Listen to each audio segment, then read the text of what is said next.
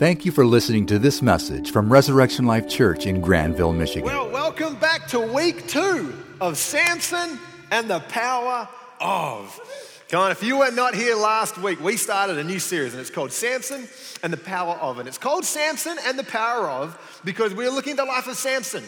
And Samson was a very powerful man called to live a very powerful life. Kind of like my man Scott Gurley down the front here. Don't let the name throw you out, all right? It's a powerful man right here. But we're looking at Samson. And Samson's story begins in Judges chapter 13. And this is what it says about Samson right at the outset of his life. An angel appeared to Samson's mother and said, "You will become pregnant and have a son whose head is never to be touched by a razor because the boy is to be a Nazirite, dedicated to God from the womb. He will take the lead in delivering Israel from the hands of the Philistines." So for Samson, he was called to be the one who would take the lead in delivering Israel from the Philistines. They had been waiting for so long now for somebody to come and rescue them and to take them out of the oppression that they were facing. And finally, Samson was here. Finally, Samson was among them. Not only was he called to lead the Israelites out of oppression, he was also called to be a Nazirite.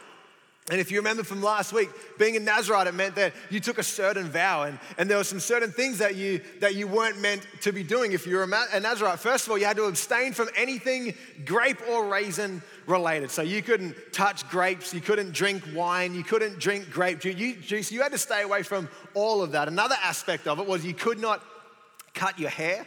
And then the third aspect was you could not touch a dead body.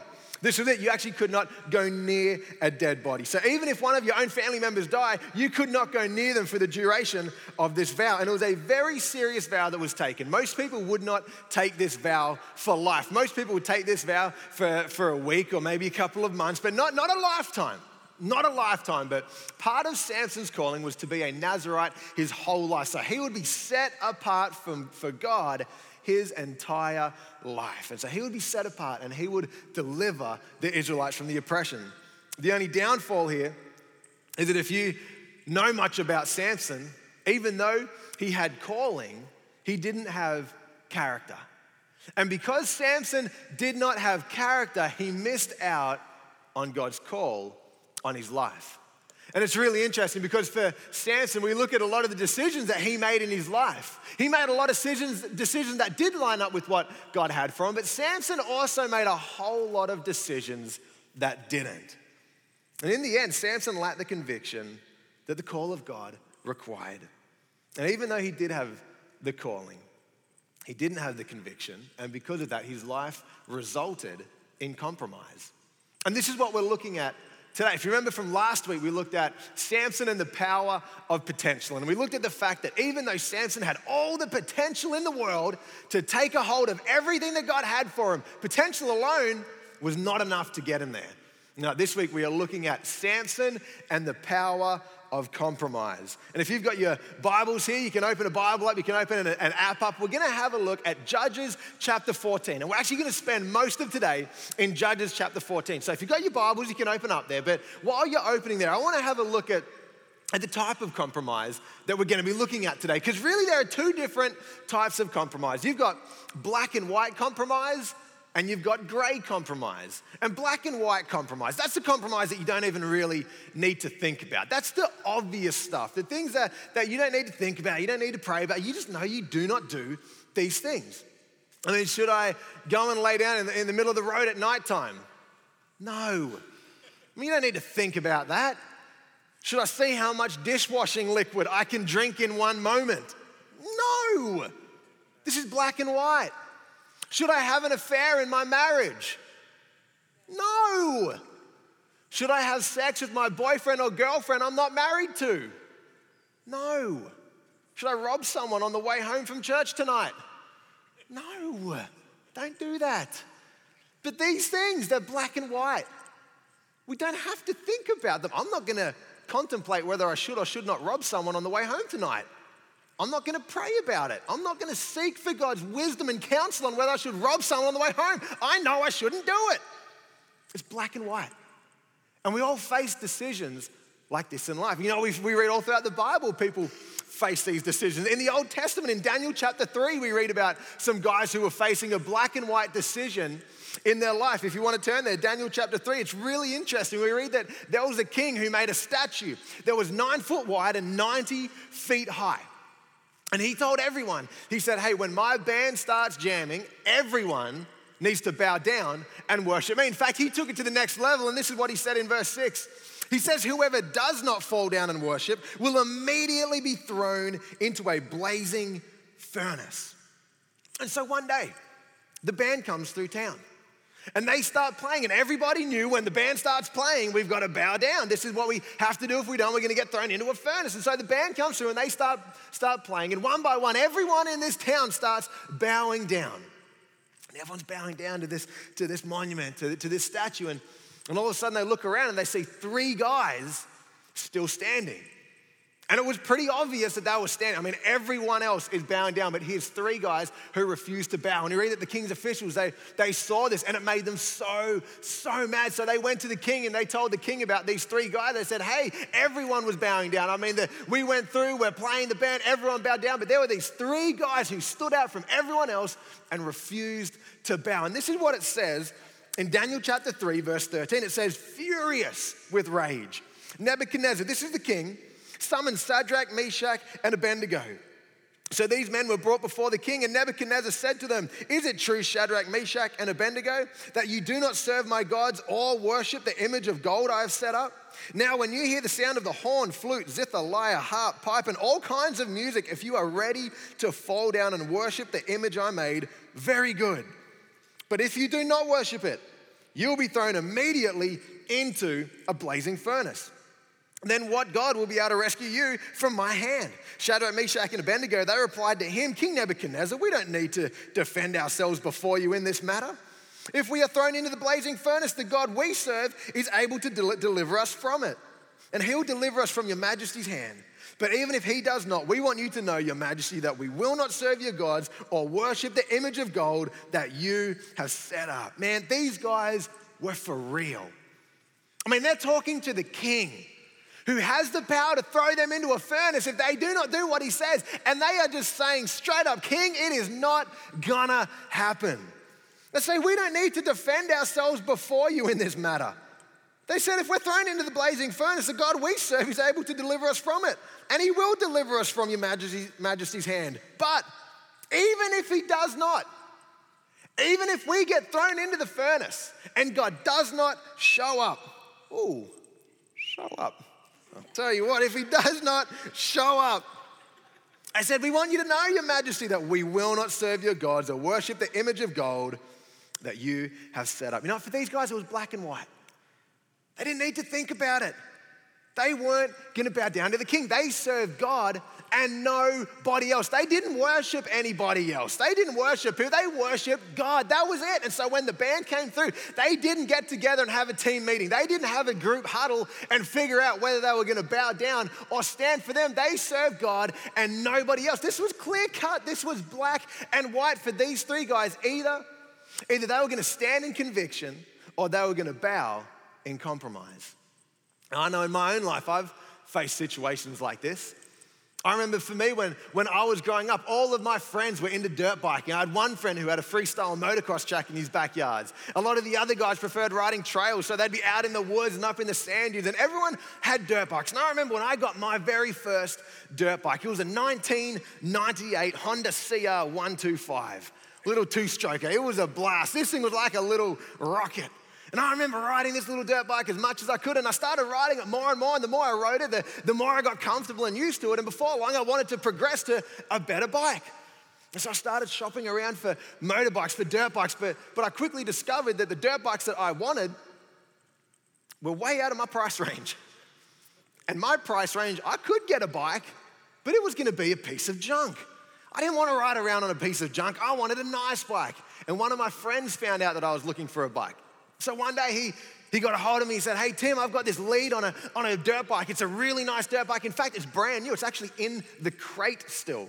And I can get you a great deal on it just for the price that you want to spend. I was like, man, this is awesome. I knew that this guy had already got a bike off this person before, so it was all for real. He could get the bike, and I was really excited about it. So I had all my money ready. I'm starting to dig a little bit deeper. Who do I pay? Who would I give the money to? When do I get the bike? And the more I looked into it, the more I looked into this bike, I started to discover why it was that this bike was so cheap. Because the guy who was selling the bike did not actually own the bike. Turned out this guy worked at the docks in Sydney City in Australia, and when cool things would come through, he'd take a few for himself and sell them on the side.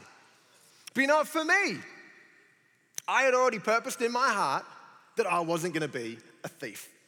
I had purposed in my life that I wasn't going to go around stealing other people's things or buying things that had been stolen from other people. You know, one of the funny things about dirt biking is if you buy a stolen motorbike, no one knows about it. No one knows about it. I mean, if you were to steal someone's motorbike, this actually happens quite a lot in Australia. If you steal a motorbike, all you need to do is peel the stickers off, put a new sticker kit on that bike for about $30, and it's a brand new bike. It's completely different. So if you're riding on a motorbike that's stolen, no one's ever gonna know. And if your bike gets stolen, you're never gonna get it back. Because for $30, it looks completely different, and it goes out the door and sells to someone else. You know, everyone laughs at me with my dirt bikes over here in Australia. So in America, me and my wife and my son, we all ride dirt bikes. And my wife and I, when we go out riding, I tell you, I'm so paranoid about someone stealing my motorbikes. When we go riding, we've got locks on the front wheels of our bike, and we've got locks on the rear wheels of our bike. Because no one's gonna be rolling my bike off the trailer. But I do know that people can lift motorbikes. So we actually got this long lock, and we lock our bikes together. So you can't just pick a bike up. But I also understand that if someone wants bikes bad enough, they can do stuff. So we lock the wheels, we lock the bikes to each other, we lock them to the trailer as well. So if you want my bikes, you gotta take my trailer. But guess what? My trailer's locked to my car. No one's taking I tell you what, I've got more money into my locks than I do my dirt bikes. I'll tell you what, these things aren't going anywhere. They're not going anywhere. But for me, this guy was gonna sell me a stolen bike for a really good price, and no one was going to know about it. But I said no, because for me it was black and white. I decided that I wasn't gonna buy stolen things I wasn't gonna steal. You know, a little more recently, not too long ago, I remember one night I was out with a bunch of my friends, and I had another black and white decision to make. We'd been out base jumping one night, and we got to the ground, and we were just hanging around. We packed our parachutes up for the night, and we were just sitting around chatting, and the night was dying down, and we were thinking of heading back home. And we started getting ready to go back home, and all of a sudden the plan started to change. And my friends that I was out with that night, they all said, man, instead of us going home, we should all get together and we should all go to one of the local strip joints. And so they all start organizing which strip joint they're gonna go to, which cars people are gonna ride in, how we're gonna get there. And they looked at me and they said, Tim, what car are you gonna go in? Who are you gonna be with on the way to the strip joint? And I said to them, well, actually, guys, I'm gonna go home.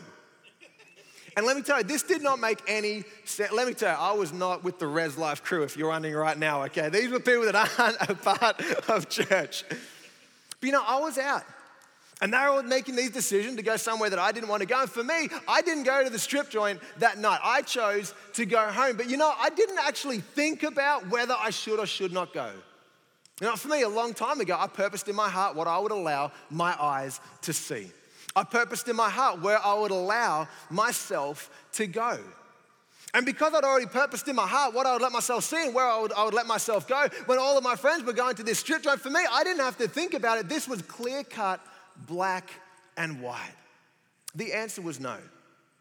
But you know, we all face decisions like this in life. We all face decisions that are found in the black and white areas. And it's really interesting because most of the time the answer is no. Most of the time it's black and white. We don't think about it. And it's always so strange when we see someone who didn't say no to the black and white things in life. We see people who make these disastrous decisions. They make decisions that are completely out of character. Things that are so obvious and so clear, things that you should not be doing or places you should not be going. People making the decision to do that. And we ask ourselves, what were they thinking? How did they get there? It's even worse when you find yourself asking that question about yourself. Man, what was I thinking? How did I end up here? I know I shouldn't have done that. Why did I make the decision to do what I just did? I'm sure we all know exactly how that feels. But this is what we're going to look at today. Because most of the time, we don't just end up in a place like that. Most of the time, we don't just all of a sudden end up in a place wondering how on earth we got there. Most of the time, the reason that we compromise in the black and white areas of life is because we first compromised in the gray areas in life. This is what I want to look at today. I want to have a look at the gray areas of compromise. You know, the reality is nobody sets out to make bad decisions in life. No one sets out to destroy their life. No one sets out to make one big decision that's going to end it all. No one sets out to become addicted to pornography. That's nobody's goal. But you might be on a computer, or you might be on your cell phone, and maybe an ad pops up and you click a link, and then you click another one and click another one and click another one, and before long, you find yourself in a place where you can't stop clicking. No one sets out to go broke. It's no one's dream for life. But it can be so easy to just spend a little, and then spend a little more, and then spend a little more, and then have to borrow a little bit because we spent what we had, so we borrow a little bit, then we borrow some more, and we borrow some more. And before long, we've got all of these things, but we don't own any of them. And we end up actually owing more than what the things we have is even worth at all. You know, no one sets out to have an affair in their marriage. That's not the dream. But man, you might be at work and the girl you work with is really cute, so you start flirting a little bit, send a quick text message, little soft touch. Before long, you find yourself in a place with a person that you never thought you would be. This is what happens with the gray areas of compromise. You know, I would argue that it's the gray areas of compromise that make the black and white areas of compromise possible to begin with. And this is why it's so important with the gray areas, because if we can learn to overcome and to win in the seemingly insignificance of the small, the gray areas of life, we will by default win in the big black and white areas of our lives. You know, this is what it says in 1 Peter chapter 5, verse 8. It says, be alert and of sober mind. Your enemy, the devil, prowls around like a roaring lion, looking for someone to devour. You know, the reality is that we do have an enemy who wants to seek destruction in our lives. He wants to see our lives fall apart. He wants to see us give in to the gray areas and then go a little bit further and give in to the black and white areas. But let me tell you something, the enemy's pretty smart. He's pretty clever. He's been around for a while. And he understands that if he puts a big black and white temptation in front of you, you're most probably going to say no because it's just that. It's black and white. A lot of the attacks of the enemy aren't these tremendously huge spiritual battles that we think they are. A lot of the time, spiritual attacks come in those small gray areas of life where the enemy tries to just get a hold of you, tries to get just a foothold in your life, just tries to get a place or a position in your life where it can start taking you off course, where you can go gray, gray, gray, gray, a little bit more black and white. But you know, this is what Ephesians 4 verse 27 says. It says, do not give the devil a foothold. In the ESV translation, it says, give no opportunity to the devil.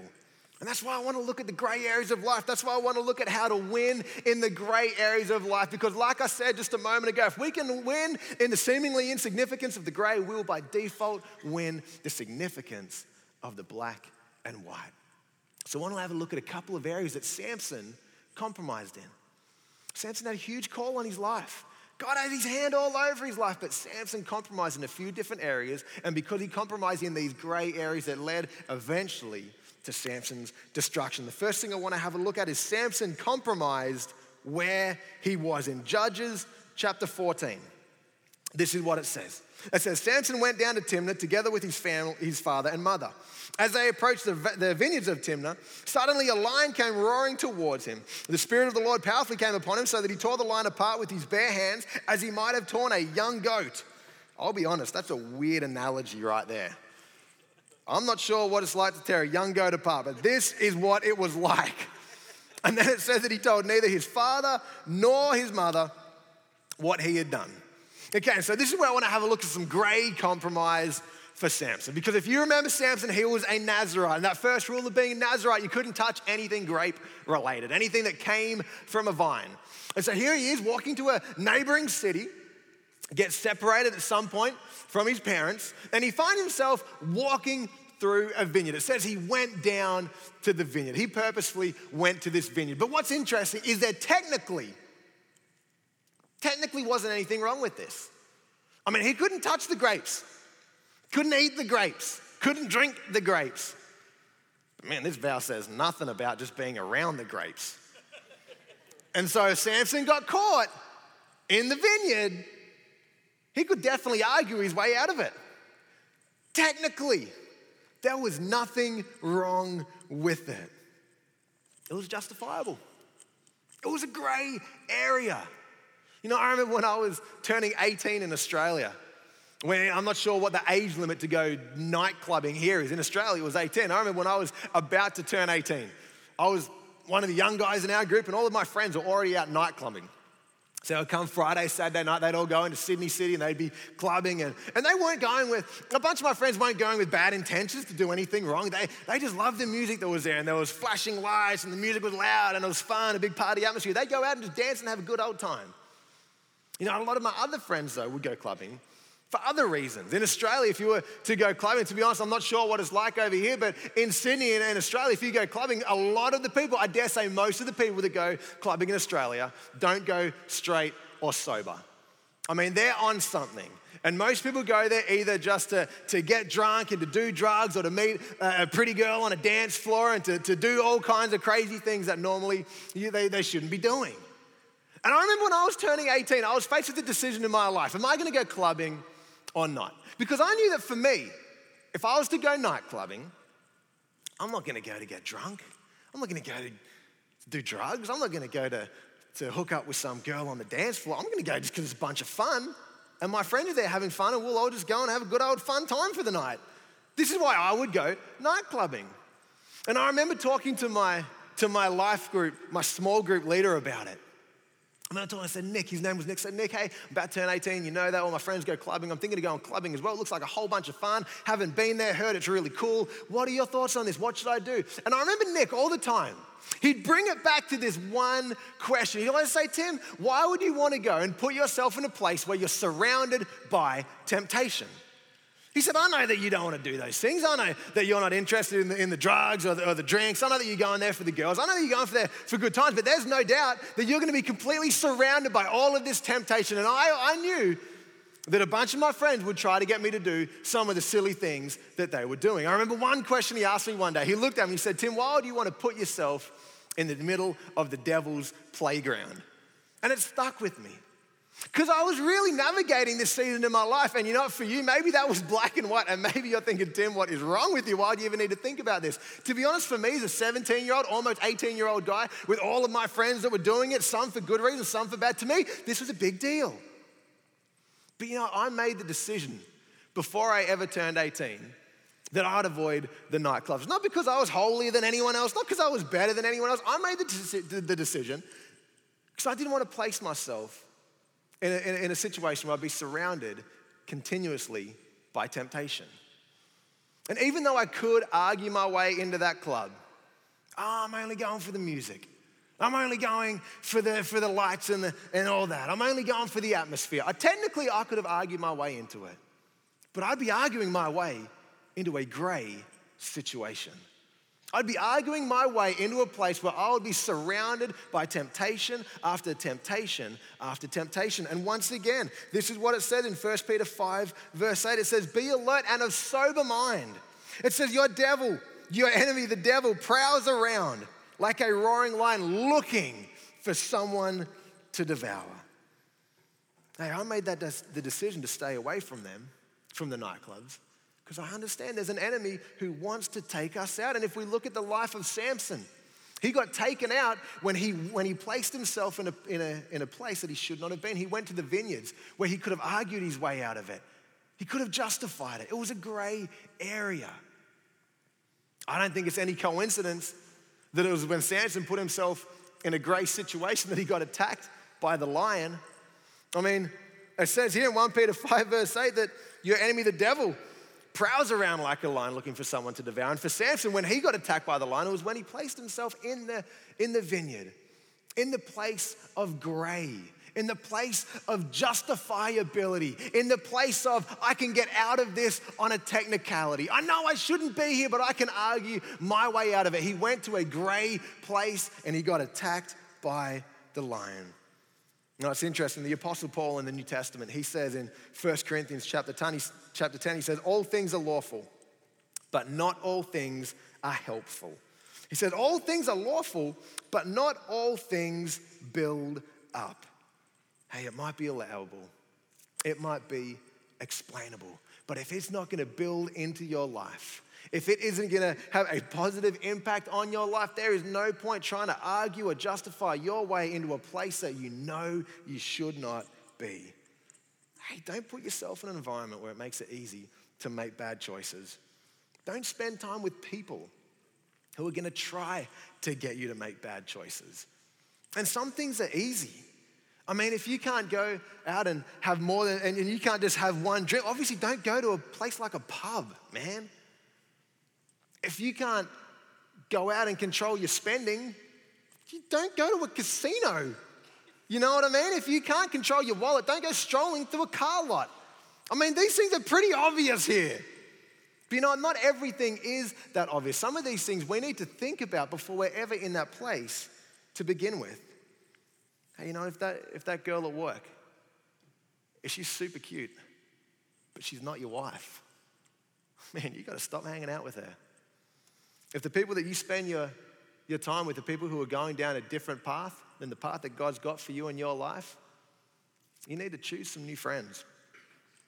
If your business is operating unethically and you find yourself starting to operate that way yourself, you need to find yourself a new job. You know, if you're not married, don't have your girlfriend or your boyfriend over late at night when no one else is around. Don't place yourselves in these gray areas of life, because if we keep placing ourselves in the gray areas, we will by default find ourselves in those black and white areas. Man, we look at Samson. He compromised where he was. He compromised where he allowed himself to be. And even though it was justifiable, and even though he could argue his way out of it, it was a gray area. And we read that it was in that gray area that Samson was attacked. Song of Solomon's 2 verse 15, it says, catch for us the foxes, the little foxes that ruin the vineyards. Our vineyards that are in bloom. Man, if you've seen Zombieland, you would know that it's rule number 32. It's the little things. It's the little things. Let me tell you, if you want to win in the big, you got to first learn to win in the small. If you want to win in those black and white decisions that have the potential to mess up and completely devastate your life, you need to learn to win in those small, seemingly insignificant areas of the gray. You know, one of the cool things about Samson's life, and I absolutely love this, if we were to flick over and we were to look at Samson's life in Judges chapter 16. You know, what's interesting about Samson? We ran out of time to look at some of the other areas that he compromised in. He compromised in the places that he was. He compromised with the people that he was hanging out with. And he also compromised with what he touched. And Samson made a whole bunch of compromises in these gray areas, and it ended up leading to absolute devastation in his life. In Judges chapter 16, it says, Samson, the Philistines are upon you. This was his wife. He awoke from his sleep and he thought, I'll go out as before and shake myself free. But he did not know that the Lord had left him. It says, then the Philistines seized him. They gouged out his eyes and took him down to Gaza, binding him with bronze shackles. They set him to grinding grain in the prison. And before we look at that next verse, not for Samson in this moment, he found himself in a place where God had left him. He'd made all of these bad decisions, and in the end, it was actually Samson's hair, if you know the story, that it was really the outward sign of his inner devotion to God. And as long as he had his hair, he kept his strength. And he made a few compromises. He told a girl that he shouldn't, what his weakness was. She cut his hair, and then they came and overcame him. And for Samson, they cut his hair, he lost his strength, he got taken away by the enemy, and they gouged his eyes out, they put him in shackles, and they set him to grinding grain. Samson's life was an absolute mess. I mean, he'd messed up in a ton of gray areas. And in the end, he messed up in a whole bunch of black and white areas, and his life was just devastated because of it. But I want to have a look at that final verse here in verse 22. It says, but the hair on his head began to grow again after it had been shaved. And I love this because if we look at this verse here, man, we can see the extent of God's mercy and grace in Samson's life. He made bad decisions in the gray. He compromised in the black and white, and he ruined his life because of it. But here, we can see that strength was returning to Samson.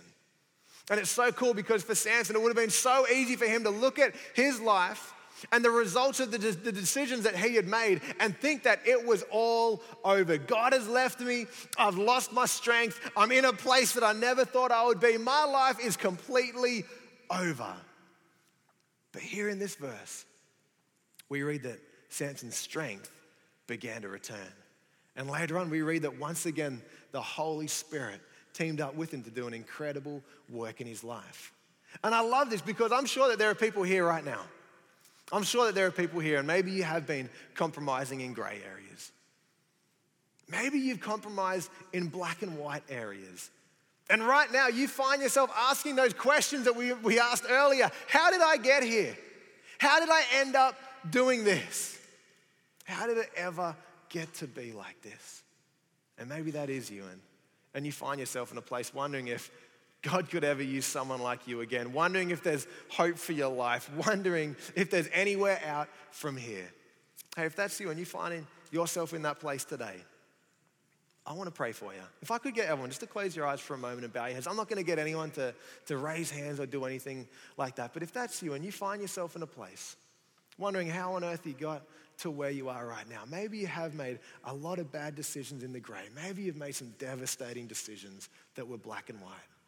And you find yourself wondering if God could ever use someone like you again. Hey, you need to know that he can. And he will. We look at Samson. Man, we read that in the final moment of his life, he did more according to his call that God had for him in his final moments than he ever did his whole life. So if that's you, you find yourself in that place, you find yourself asking those questions, I want to pray for you before we finish up tonight. Say, God, we thank you.